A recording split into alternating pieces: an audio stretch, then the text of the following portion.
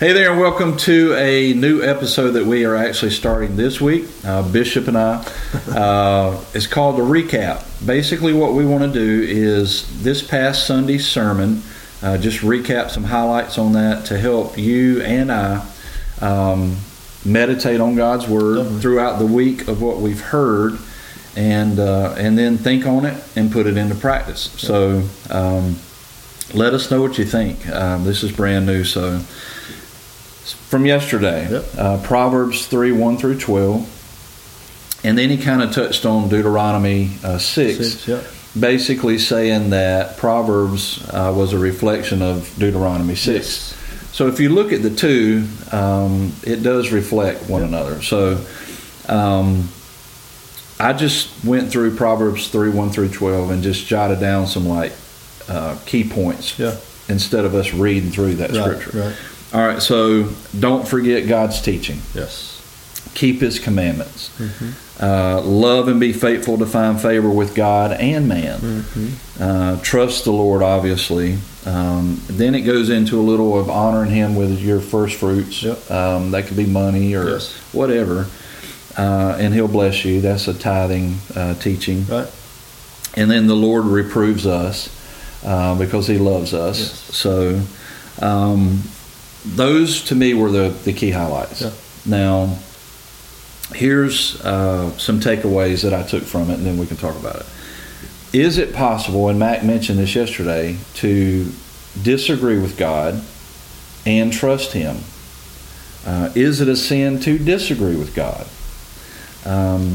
Don't make decisions off of our emotions. Make them off of the Word of God. Yes.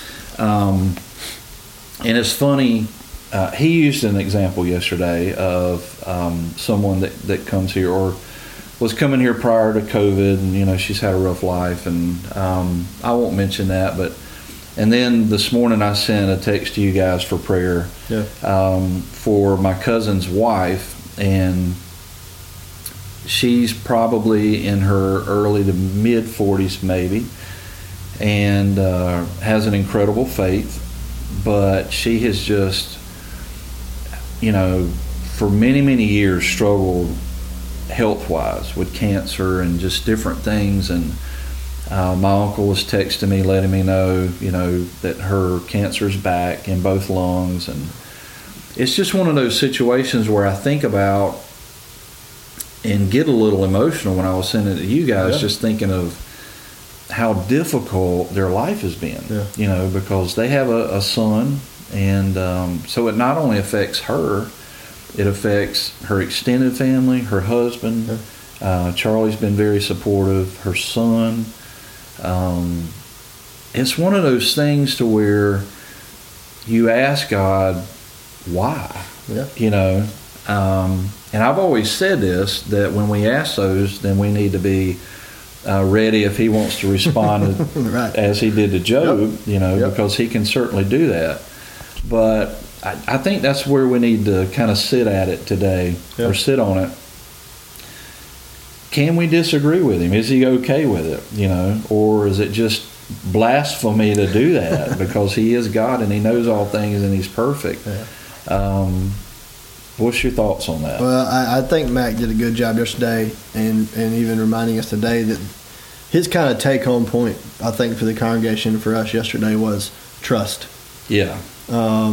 Trust it's hard for us in this culture that we live in to trust people. Right. And so then that equates most of the time, even without us really thinking about it, our trust in God, we normally base off our trust in people. Absolutely. I tell people that. And so then it's like a bigger problem when it comes to disagreeing with God, because people let us down, and so we're assuming it's God letting us down. Right. And so that tends to put us in a place that we're not trusting because we don't agree.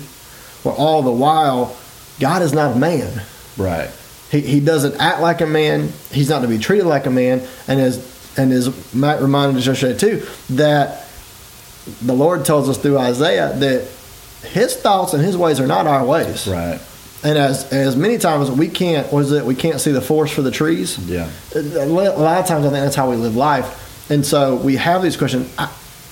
I think it's only, this is going to sound kind of funny, it's only human of us to disagree with God Yeah. on things, because we're only seeing things many times because we're so focused on ourselves Right. and what we want in our kingdom that we are trying to build here instead of building his kingdom. We're so focused on our kingdom that we will disagree with him Yeah. because we don't see what he's doing in the big picture. The big picture. And that's hard. Yeah. Yeah, he definitely sees the big picture. Yeah. I talk about that a lot with people. Here's the interesting thing with me. I've been in a chair 30 plus years, and I've never really I've been okay with it. I knew God had a plan. I mean, I know that I know what he's done and what he's continuing to do, so it helps me. I never really question why. I don't get, there's times where, I may get in a little pity party or can't do things, so I'm not going to say I never get depressed or I don't get down in the dumps or maybe get a little upset or angry. I do, but it's not long. But when I think of this situation now where I just literally got this text before we were going to record this, it just strikes all these emotions with me. And I think I want to convey to people today that, maybe they grew up and they were taught, you don't question God. Right. I remember my dad saying as a human father, you don't Don't question me. Yeah, you do what I tell you to Right. do, period. And, Right. I did that. Yeah. And I think we can think of that as God too. Now, obviously, we need to trust him, Right. not lean on our own understanding. Right. And it goes back to, because Mac hit this in the beginning, and this is it's a great way for us to kick off this recap, because you have to know God's word. Yeah. If you don't know God's word, you're going to base decisions off of your own understanding or what other people tell you that's not spiritual. And the one thing, and I convey this with my uncle and he with me, that you just have to trust God. We know his word. We know, he's a way maker. He's a promise keeper. Yeah. He's our Savior. Yeah. Obviously, in the big picture, he could have left us to our own demise and we could end up in hell one day. Yeah. We could live this life and then not have the hope of eternity. Right. So in that alone, he's a good father, Yep. Because he does offer us that even in our sinful state. I get all that because I know his word. If I didn't know it, I'd probably be like Mac yesterday and just, if I didn't have him previous to my accident, I may be an alcoholic. Sure. I could be very well hooked on drugs and pain medication, Right. Who knows? But I want people to understand that I think people can look at us as pastors or, people who have been in the faith for a long time and from the outside looking in, because I did this when I was younger. It's like, man, they got it all together. God just blesses them. Life hits us the way it hits everybody else. Yeah.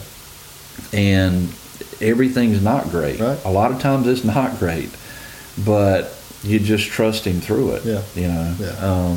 And if we could talk to Adrian right now, she would encourage us through her faith. Right. I know her like that. But there's somebody who's listening. There's people we know of right now who have lost multiple loved ones within months, a year, that are struggling, that need encouragement. And what would you say to someone who may not have that faith, who's sitting across the table from you telling you, God is not for me, he is against me, he does not love me the way you say he does, or he would not treat me the way I'm being treated? Right. Ironically, I just had a conversation last week with a guy who called me. He's like, "Hey, I need to talk." He said, "I'm in a bad place." Yeah, I want to end it with that. Yeah. What do you tell somebody in that? Well, honestly, in that moment, I was when I called, I was not expecting to hear that on the other line. Right. He's like, "I'm in a bad place. I need you to tell me why in the world God is doing this. Yeah. Why in the world is this happening?" And I immediately went to, oh, Lord, you're going to have to give me something to tell this boy because I have no idea. I mean, that's real life. Because stuff on one right there. hand, all we see is or hear is the one side we get. And part of our job, I think, as pastors is to be able to kind of help see that bigger picture. Right. And a lot of it, in that situation, it was, I started asking some questions. What have you been doing? What's going on? Give me the whole story. But then the very next question the Lord gave me was, ask him, what does the word say? What's the word say? Yeah. What's the word say about this situation? What's the word say about what you're walking through? All right, now let's step back from, I'm not saying we shouldn't throw pity parties and we shouldn't have those moments, so we're going to have those moments. Humanly, we're just going to do that. It's just going to happen. Yeah, just don't stay there. Right, and so in that, we've got to be like David, and David said, sometimes you just got to encourage yourself in the Lord. Yeah. And when nobody else is there to encourage you, you just got to be reminded of his word. Right. And so let's step back, as bad as this situation may seem, let's sit back and see, okay, God, where are you in this? Right. Because he feels like he's a million miles away. Right. And if we're not careful, we'll let the enemy deceive us into the fact that, he don't love you. He has forsaken you. Right. But time out. If we go back to that word. What your word says. That's right. You'll never forsake me.